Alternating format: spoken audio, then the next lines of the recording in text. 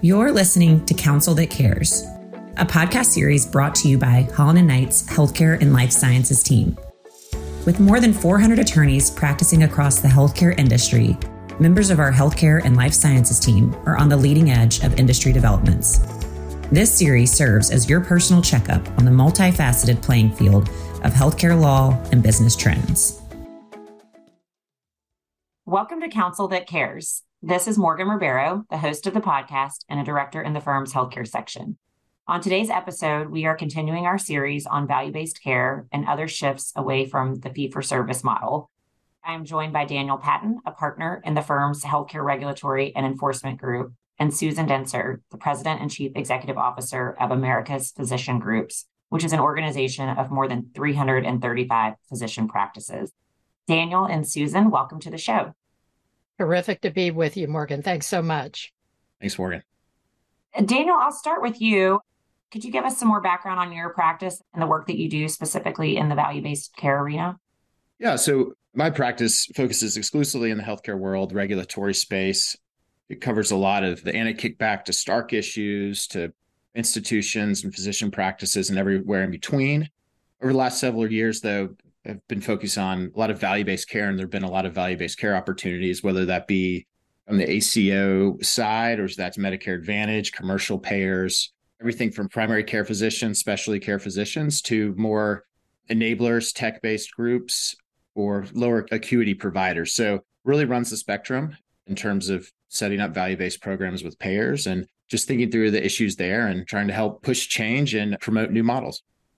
Great. And Susan, as our guest today, I know Daniel and I are very interested in learning more about your organization and your members. Before we jump into some of that, would love to hear more about your background and how you got to the organization, as well as some more information about the organization, its purpose, and who your members are. Terrific. Let me start with APG, our organization, and then I'll back into how I got to the privileged position of leading APG. So we are a national organization. We represent now about 360, mostly large physician groups, all of whom are committed to being held accountable for the costs and quality of healthcare. They are committed to value-based care models. Roughly 170,000 physicians are working for our collective member organizations. They're providing care to about 90 million patients in the country. And those include about 30% of all the enrollees in Medicare Advantage, for example. Our organizations are among the nation's leading participants in the Medicare Shared Savings Program, ACOs. We were among the top performers just announced by CMS in the 2022 performance year in terms of shared savings recorded in that model. Our members also work with Medicaid managed care organizations to serve hundreds of thousands of Medicaid patients, and they're also engaged in many of the other alternative payment models, such as the Enhancing Oncology model brought out this year by CMMI, the Center for Medicare and Medicaid Innovation, the Kidney Care First model, and a number of the other episodes and bundles. So across the board, the commitment is to value-based care. And as an organization, what we seek to do is be one of the nation's leading exponents of the need to continue to move to value-based care, as well as the ultimate source for our members on the specifics of all of these value-based care models. How I got here is a long trajectory. I started off in life as a journalist, largely covering healthcare and health policy. I then morphed into a role as the editor-in-chief of Health Affairs, the leading health policy journal. I continued to get deeper and deeper into health policy. I spent some time as a senior policy advisor at the Robert Wood Johnson Foundation and at the Duke Margolis Center, which is the arm of Duke that's focused on health policy, working under Mark McClellan, a former CMS administrator and my longtime friend and colleague. I was then recruited to join APG, an organization I had worked with and been familiar with for a very long time. And so I'm here now leading this effort, as I say, to really be the leading exponent of the move to value-based care and the leading source of advice to our groups on how to do that. Well, I just learned something new. I had no idea your path to getting to the organization. have been a reader of health affairs for a long time. So that's a really interesting sort of start to your career and the evolution of how you got there. I know that also APG has had somewhat of a evolution over the last few years. Can you tell us more about how the organization got started and where it is today? Sure. The roots of APG date back close to 30 years, largely out of movements that took place in California. California, as many people will know, often leads the nation in terms of the evolution of healthcare for various reasons. And California, having been home for many years to large integrated systems such as Kaiser Permanente, also gave birth in the 80s and 90s to the formation of larger physician groups, starting off many of them as independent practice associations, linking groups together, forming a backbone to enable those groups to go and negotiate contracts with health insurers, et cetera. And then those structures became much more formalized under common ownership and growing from what were initially primary care focused organizations into multi-specialty organizations, and again, growing in size along the way. California being a little bit of the Republic of California, obviously a separate regulatory structure was set up to govern this type of movement and the overall movement toward managed care. So unlike many states, California long ago set up a separate regulatory structure to oversee what at the time was referred to as managed care. So there's a separate Department of Managed Care that oversees a lot of the activities of groups such as ours, many of whom are classified as risk-bearing organizations. They're in capitated contracts with health plans and others. So a separate regulatory structure grew up in California. And of course, as is the case with any regulated sector, those who are regulated often feel the need for an organization that represents their interests in front of regulators. And that gave birth to California physician groups.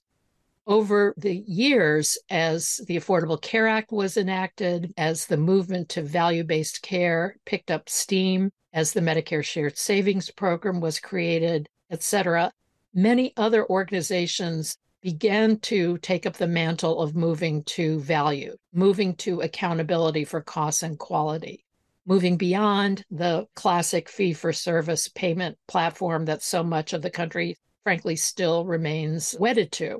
As these other organizations came to California to learn how our groups handled the whole phenomenon of capitation and accountability for cost and quality, we expanded the membership so that we had many more than just California organizations within the membership. At that point, it seemed wise to change the name to America's Physician Groups, which happened. And now we represent physician groups in all but about 5 states. And I should say those 5 states, by and large, are relatively speaking deserts of value-based care. So it's perhaps not a surprise that we don't have members literally in every state of the union, although we're working on that. That's awesome. Super helpful as we now turn over and look at a big role that the organization plays, obviously, is on advocacy and making sure that guiding members through the policy objectives that these organizations have. So at a federal level, can you tell us more about APG's legislative agenda and your main policy objectives? Absolutely. And I would say, in addition to our advocacy objectives, we have a very strong educational agenda, educating everybody around value, including members of Congress, of course, but also the public, because we want the public increasingly to understand why it is wisest to move to more value-based care delivery mechanisms. So education and advocacy are really our top priorities.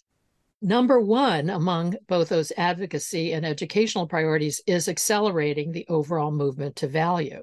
The Biden administration has committed to making sure that all Medicare beneficiaries and most Medicaid beneficiaries are in accountable relationships with providers by the year 2030. That's a very ambitious agenda. It frankly is going to mean moving about 4 million or more Medicare beneficiaries per year from the uncontrolled fee-for-service system into more accountable relationships, either because they are in effect attributed members of accountable care organizations, are in Medicare Advantage, or in some other mechanism that is really being held accountable for cost and quality.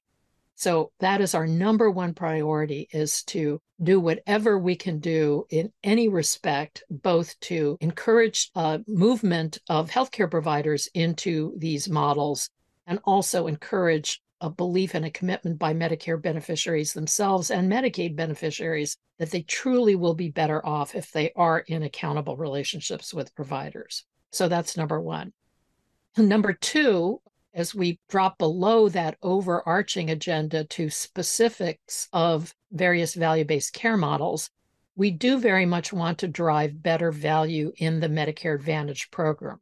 As I mentioned, our groups treat almost a third of all the enrollees in Medicare Advantage in the country. And as we know, most Medicare enrollees now belong to Medicare Advantage as distinct from being in the traditional fee-for-service Medicare program. That's not to say that Medicare Advantage is by any stretch of the imagination perfect. It's highly variable across the country. It's, of course, to a large degree in the hands of private health insurance plans. And the means of control that the government has over Medicare Advantage, it has very important means of control, but they haven't always worked to engender the best value in Medicare Advantage. So we want to be proactive in, for example, encouraging CMS to acknowledge that there are models within Medicare Advantage that truly are more accountable. I'll give you an example. Many of our members are contracted with MA health plans, Medicare Advantage health plans, on a fee-for-service basis. So essentially, they're being paid just the way almost all other providers are being paid. That is to say, by unit of service. We honestly don't think that is the best way to run this particular railroad. And we vastly prefer the arrangements where our groups are in delegated relationships with health plans, where in effect the risk is transferred over to them. So they have the exact same set of incentives to manage care as effectively as possible, and therefore truly live up to the notion of accountability for everybody in the system. That's not current policy, but we have advocated, for example, to CMS that they introduce a star rating value that reward plans that are in the delegated relationships with providers as a way of increasing this degree of accountability. So that's an example of how we would like to drive more value in Medicare Advantage. We're also working very hard to strengthen other alternative payment models. I mentioned that some of our members were among the top performers recently announced for performance year 2022 in the Medicare Shared Savings Program. This bears out a reality that has become increasingly clear over time, that physician-led ACOs achieve better results in terms of, for example, per capita shared savings than do hospital-led ACOs. It's not a big mystery why this is so. It's hard for a hospital, even though many health systems and hospitals are committed to the movement toward value. Let's face it, moving to value often means getting people out of the hospital or keeping people out of the hospital in the first place. It's hard for a hospital or health system to reconcile that incentive up against the other imperatives of running a hospital or health system. Physician-led ACOs don't have that problem. They understand clearly what the motivation is. The motivation is to keep Medicare beneficiaries and others in ACOs as healthy as possible and out of the hospital until they absolutely need to be there. And when they do need to be there, getting them out of the hospital in an expeditious way and getting them the services in the post-hospital phase that will keep them from being rehospitalized. So those are very clear motivations that physician-led ACOs have, and that bears out in the superior shared savings results that we've just seen. So our final very important advocacy priority, and frankly also educational priority, is we want to ensure the continued stability of the Medicaid program. Most of the states now are moving or have already moved to putting Medicaid in the hands of managed care. So in effect, the states contract with Medicaid managed care organizations to deliver Medicaid benefits to those enrolled in those states. As we are now going through the unwinding of the COVID era, which literally means people who were on Medicaid during COVID are getting off Medicaid now, sometimes for procedural snafus, somebody didn't send in the right form on time, sometimes because the eligibility of those people is no longer valid.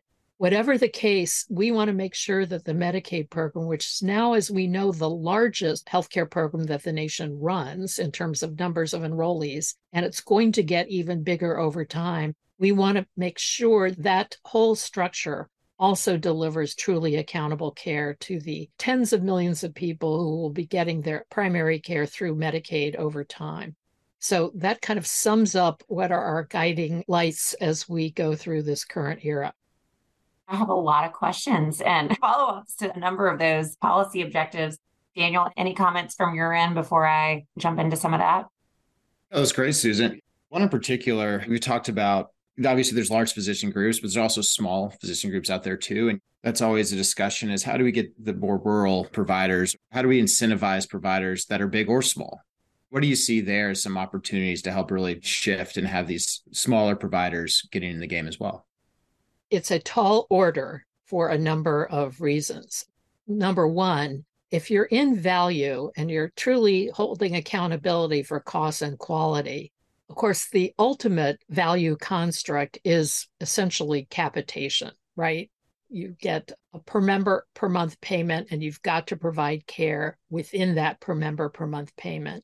And sometimes you have accountability just at the primary care level, but many entities want to move to more global risk arrangements where they're essentially taking the risk for the whole ball of wax. So not just primary care, but even, for example, hospital care. That means, in essence, you have to be able to run a kind of an insurance function, which is not a role for the faint of heart or for the thinly capitalized, because you're really at risk for the dollars involved in the care provided. It's hard for a very small physician practice to play in that particular game. So CMS and others have basically advanced the notion of upside-only risk in many of the models, which is to say you can meet certain parameters of cost and quality, and you can get some additional payments if you clear those hurdles, but you're not going to lose if you actually lose money on the care provided. So you're not in what's known as two-sided risk. And that is a pathway that, frankly, now CMS has even proposed to extend even further so that organizations could be in upside-only risk arrangements within ACOs, for example, for up to a decade, while they continue to develop the infrastructure and, frankly, just the knowledge of how to manage care and be in a two-sided risk model.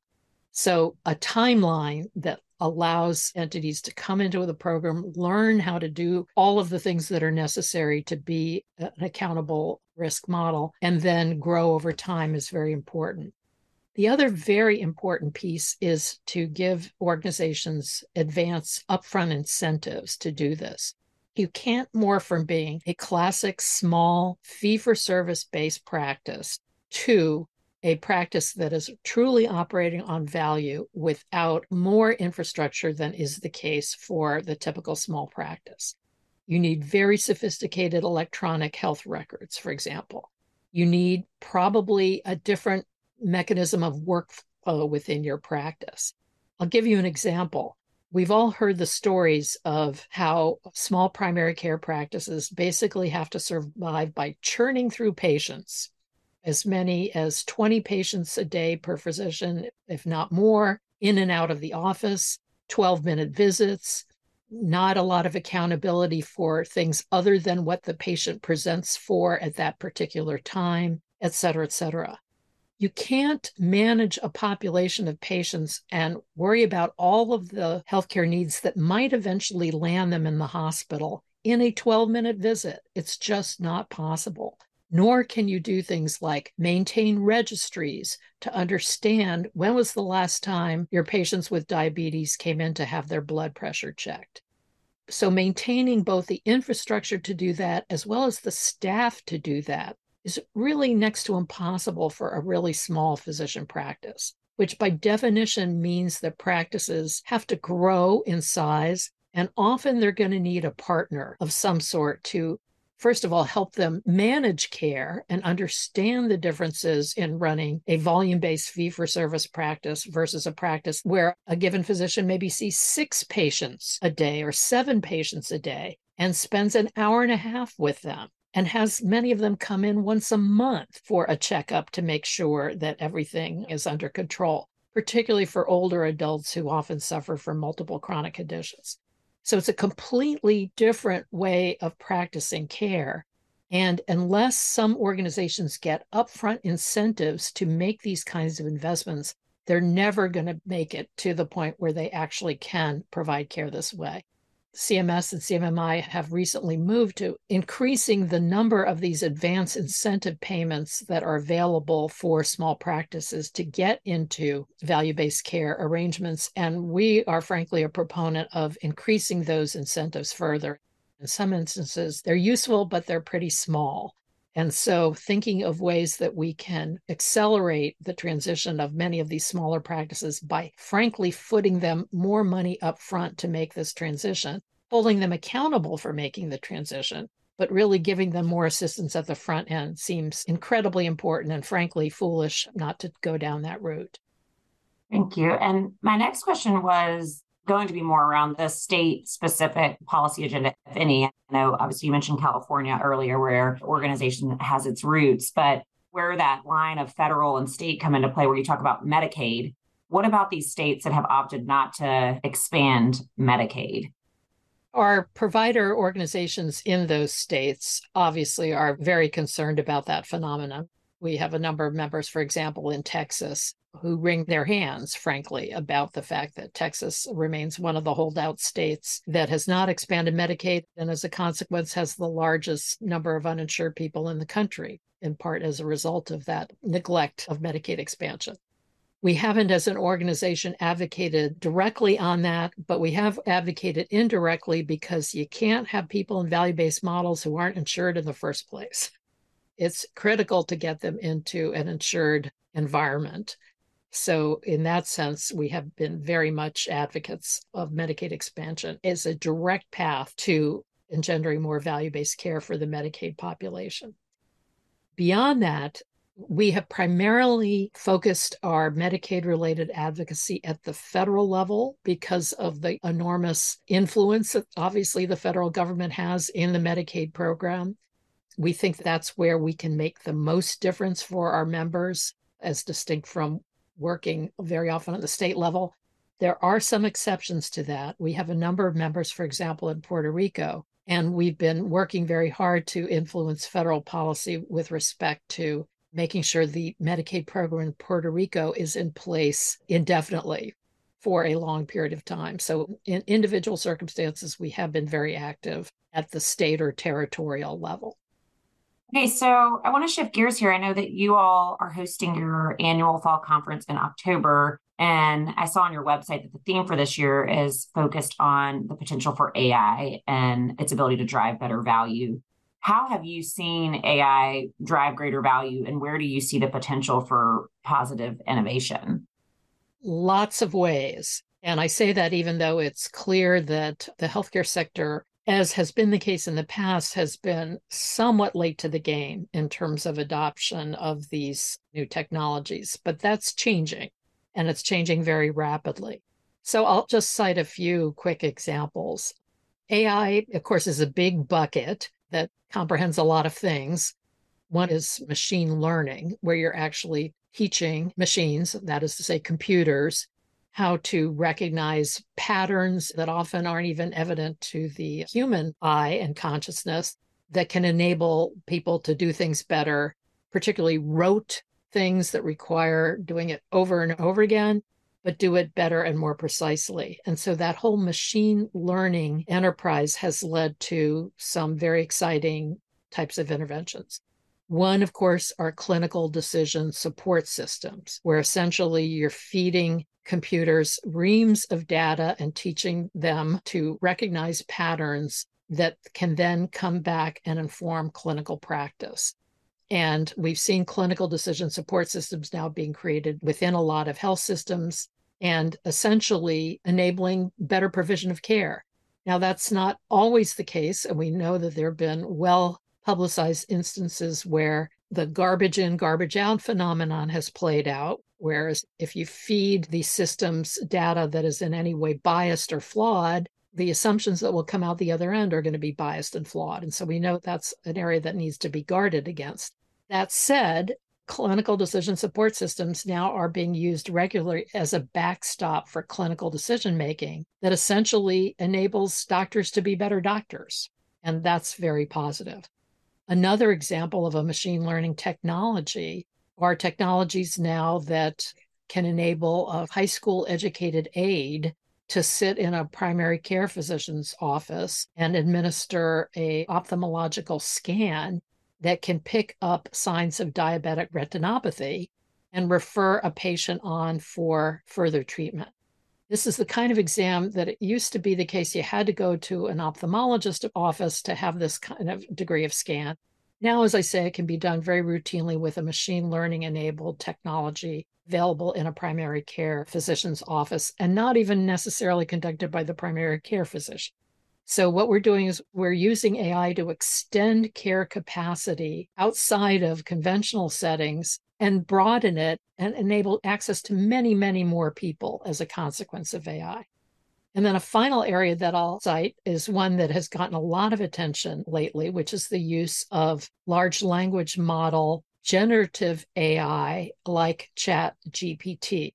We know that ChatGPT, for example, has already passed the medical licensure examination because, again, these models are trained on very extensive amounts of human knowledge. So no wonder they can now pass the medical licensure exam. How this translates into actual day-to-day practice is very, very exciting. ChatGPT is now being used, for example, to enable clinicians to very quickly write up their notes of an encounter and make them better. It's being used to make notes that clinicians send to patients more human-centered and friendly and less clinical and more emotive.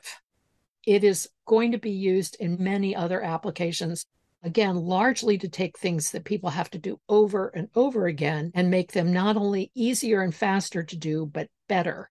And so I think we're just on the verge of seeing some of these very important applications of AI. This field is not without many risks.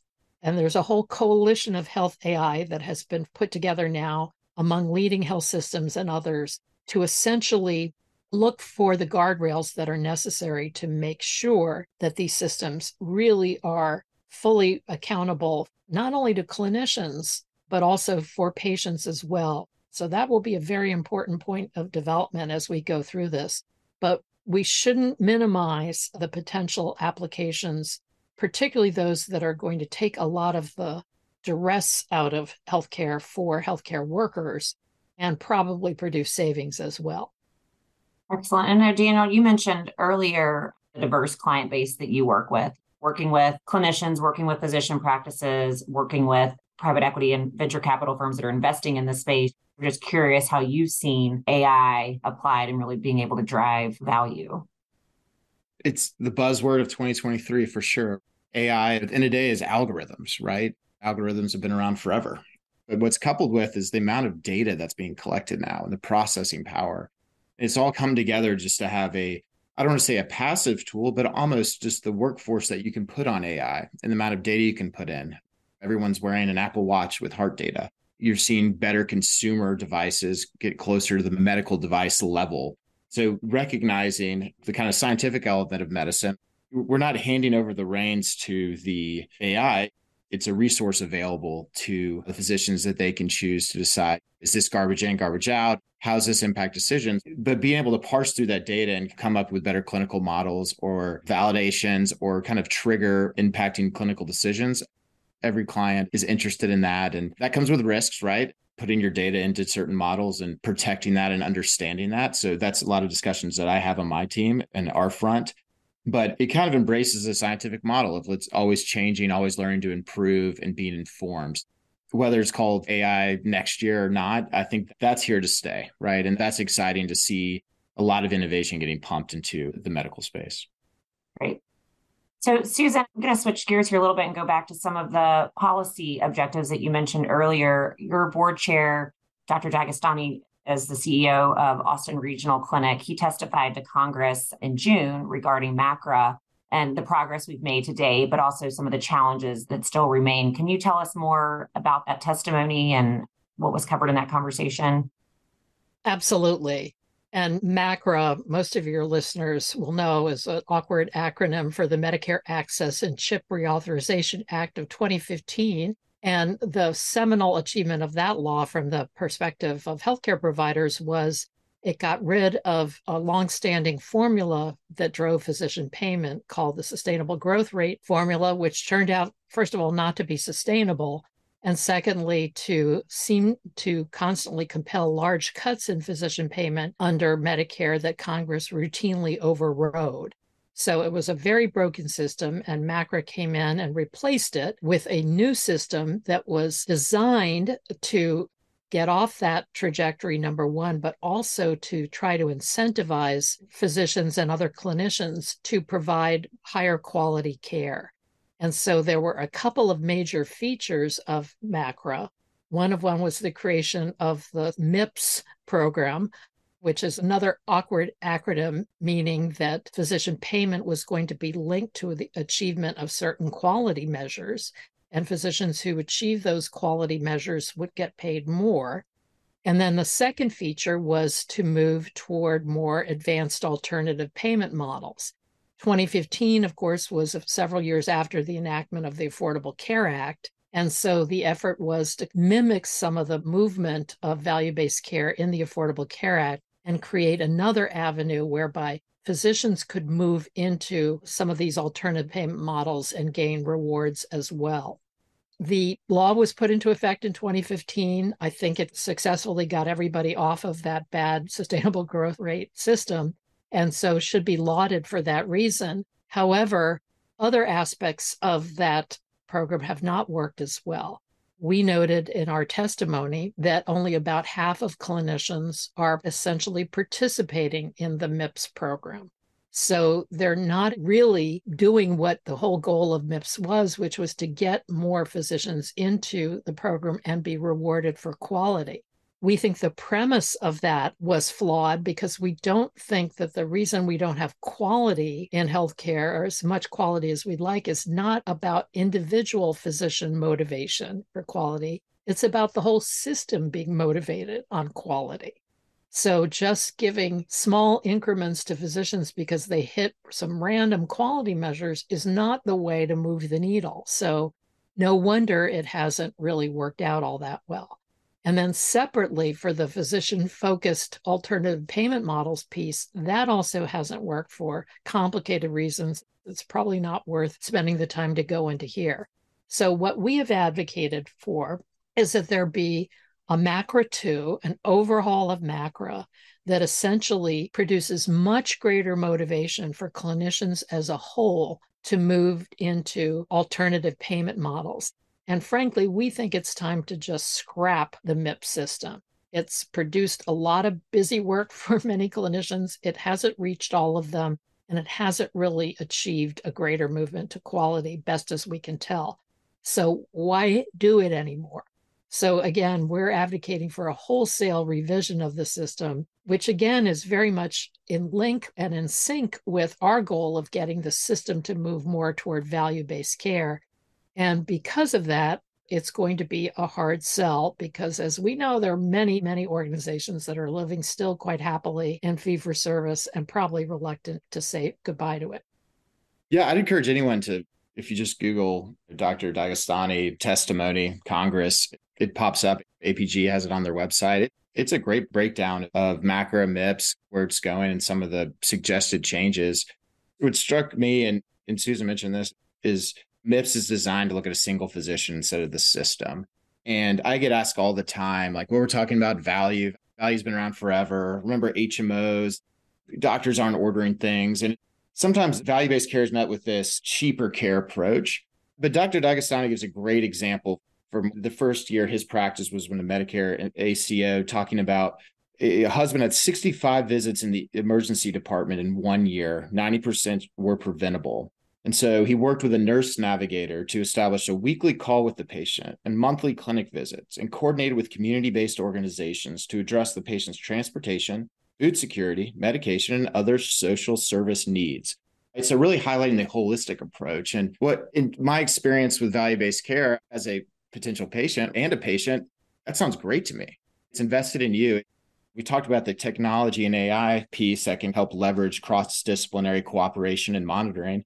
But culturally, you've seen the physical, mental health, now this holistic, full body health.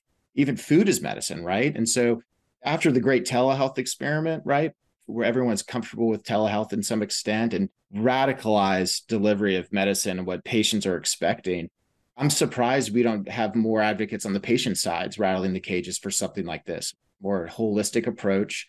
I don't want to go to the ER 65 times in a year. I'd much rather see my doctor and have that personal experience. So I think that's an important thing. I know APG is focused on that. From the patient side, this is not cheaper care. Look at this example. That's better care. That's better for all.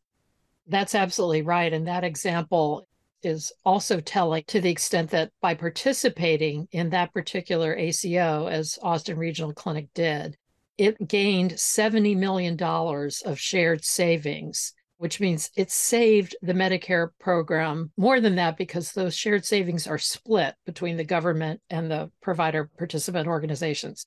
So the fact that 70 million went to ARC means that 140 million was saved for the U.S. taxpayers, just by virtue of the care provided for their attributed patients.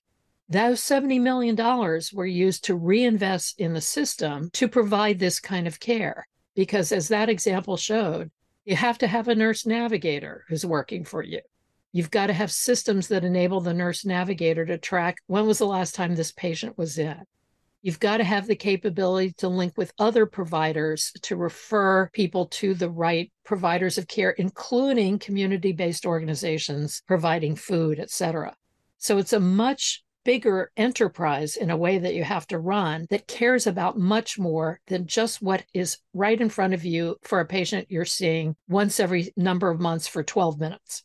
And that makes the point of why this can be such a virtuous cycle. We save money for the Medicare program overall by providing better care. We take some of those savings and we continue to reinvest them to make the care better and better. And it's hard for me or a lot of other people to say, why would we not go down this road when it's so clear that we are seeing very important results, not just for the nation's taxpayers, but for patients themselves. Absolutely. In June, results were released by CMS showing that Medicare's Shared Savings Program, MSSP, generated $1.8 billion in savings. So I think to your point you just made, Susan, that savings, again, is directly seen by taxpayer dollars, but also I think ultimately the impact that has on patient care. It's just further demonstrating the power of physician-led accountable care organizations in transforming our nation's healthcare system. So what is APG's response to this, and how are you maybe using that data point to really further your efforts? Our overall response is ecstasy, because it's proof of concept of what we've just been talking about. And also because a number of our members were among those organizations that proportionally were recording the biggest per beneficiary savings, frankly. And again, bearing out the thesis that these physician-led entities really have the best incentives. No disrespect intended to hospital-led ACOs. They are trying within their own worlds to do the best job they can, but they're up against a very different set of incentives than physician-led ACOs are up against, because there's always a CFO, there's always somebody worried about getting hospital beds occupied. There's always somebody worried about making sure that even if a particular care need is there that is not require an inpatient hospital bed, but maybe it could be done in a hospital outpatient department and a facility fee could be tacked on and more money could be spent. That's better for the health system than if it goes to another site for care. All of those incentives, which are very complex and very real for hospitals and health systems, physician-led ACOs don't have those incentives to worry about, to get in the way of making decisions about care for beneficiaries that are attributed to the ACOs that they participate in. So it's not rocket science why the results proportionally are better coming out of physician-led ACOs. It's why, as we discussed earlier, we need to get more physicians into these alternative payment models and practicing care this way under this set of incentives. We're trying now to document with our groups what they intend to do with the shared savings they received. I mentioned what Austin Regional Clinic has done in the past. That's pretty much the way we think most of our groups are responding. They're going to take the shared savings dollars and reinvest them. Right now, let's just point out all healthcare providers face two very important realities at the moment. Number one is, as the Medicare trustees have said, the projections of future payment are not adequate to keep in place a vibrant healthcare system. Medicare is just not paying providers much relative to the costs of providing healthcare in our system. So that's a fundamental reality that all healthcare providers in the country are living with, and that vise is going to squeeze them even harder in the future unless we change policy. So that's number one. Number two, right now, there are such pronounced shortages, is the word commonly used, but difficulties finding the bodies to provide healthcare in sufficient numbers anywhere. There is probably not a hospital system in the country right now that is not understaffed when it comes to inpatient nursing care. There are inadequate numbers of primary care physicians being educated in today's medical schools and trained in today's residency programs.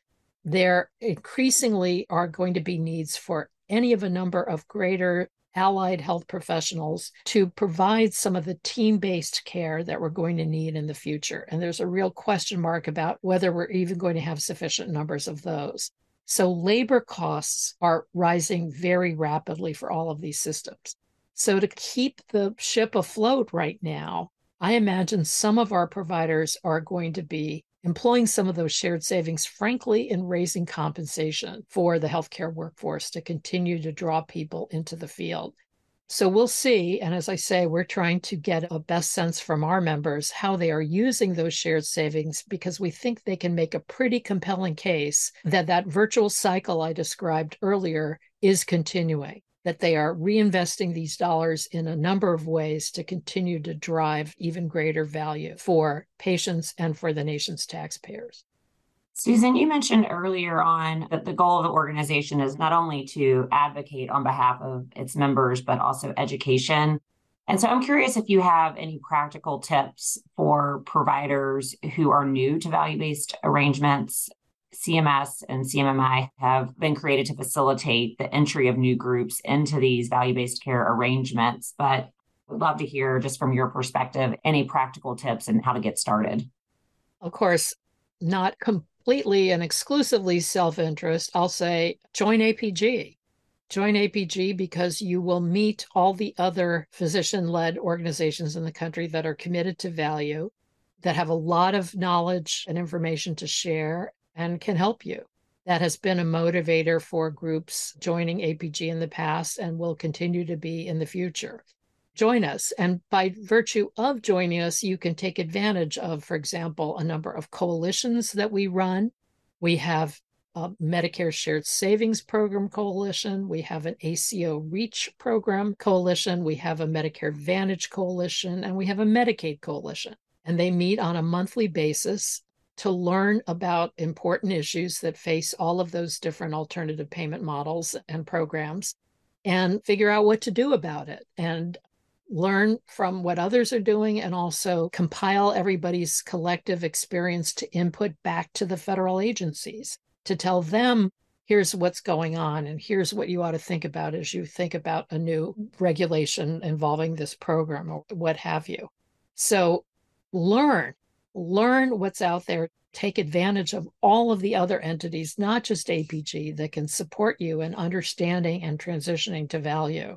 And don't fret that you've missed the boat. because we have this goal in front of us as a nation now to get to that goal of getting all Medicare beneficiaries and most Medicaid beneficiaries into value-based models by 2030. If anything, the time is now. So don't worry if you're not where you think you should have been. Just get going and learn from our collective community and how to get there as expeditiously as possible and truly deliver on the promise of greater value for all of society. And of course, very importantly, for your patients. And piggyback on that, a lot of our listeners are providers, and whether or not they're a hospital, health system, home health, hospice, and a lot of those are obviously partnering with primary care providers. Any advice that you have for our listeners that are not primary care providers and how best they can be thinking about how to engage with and how to partner with your member organizations? I think it will be very important for all entities in healthcare to keep their eye on the real value proposition here. We all know that there was a lot of acquisition by hospitals and health systems of primary care practices. This is now going back 10 and 15 years, out of the theory that if you bought these practices, they would refer more patients to your hospitals. And by and large, that has not borne out. And it's been a disappointment for many hospitals that they got a lot of referrals out of buying and owning primary care. We would have said, good, you never should have bought them for that reason. By the same token, there have been a lot of acquisition by hospitals of specialty practices. I think something north of 80% of all cardiologists now are employed by health systems. About 60% of orthopedic surgeons are employed by hospitals. It's been a similar kind of a thing. Keep all the care within the tent. That was a way for organizations to think that they could survive. I don't think that's necessarily the way things are going to work all that well in the future. As we're increasingly trying to move to value, what we really want are systems that keep people out of hospitals as much as possible, get them into really great hospitals when they absolutely need to be there. We need hospitals, and we got to support them in what they really should do. But for the care that doesn't need to be in hospitals, it should move out of hospitals. Hospitals are the most expensive place to provide care in our system, as they should be for the type of care that really has to be in hospitals. So we've got to really rethink the strategies that are being employed that frankly were mainly oriented around driving volume and revenue, and really think about what would we do if we were really trying to drive to value. And by value to everybody, to taxpayers, to patients, essentially preserving their health as best as possible, keeping them out of the hospital except when they absolutely need to be there, and getting them the holistic types of care that we've described so far today that are really going to help them live truly their best lives. That's value. And the more we can get more of the system focused on that as the main driver, even though it's going to be a rocky road, why would we go down any other path but that one?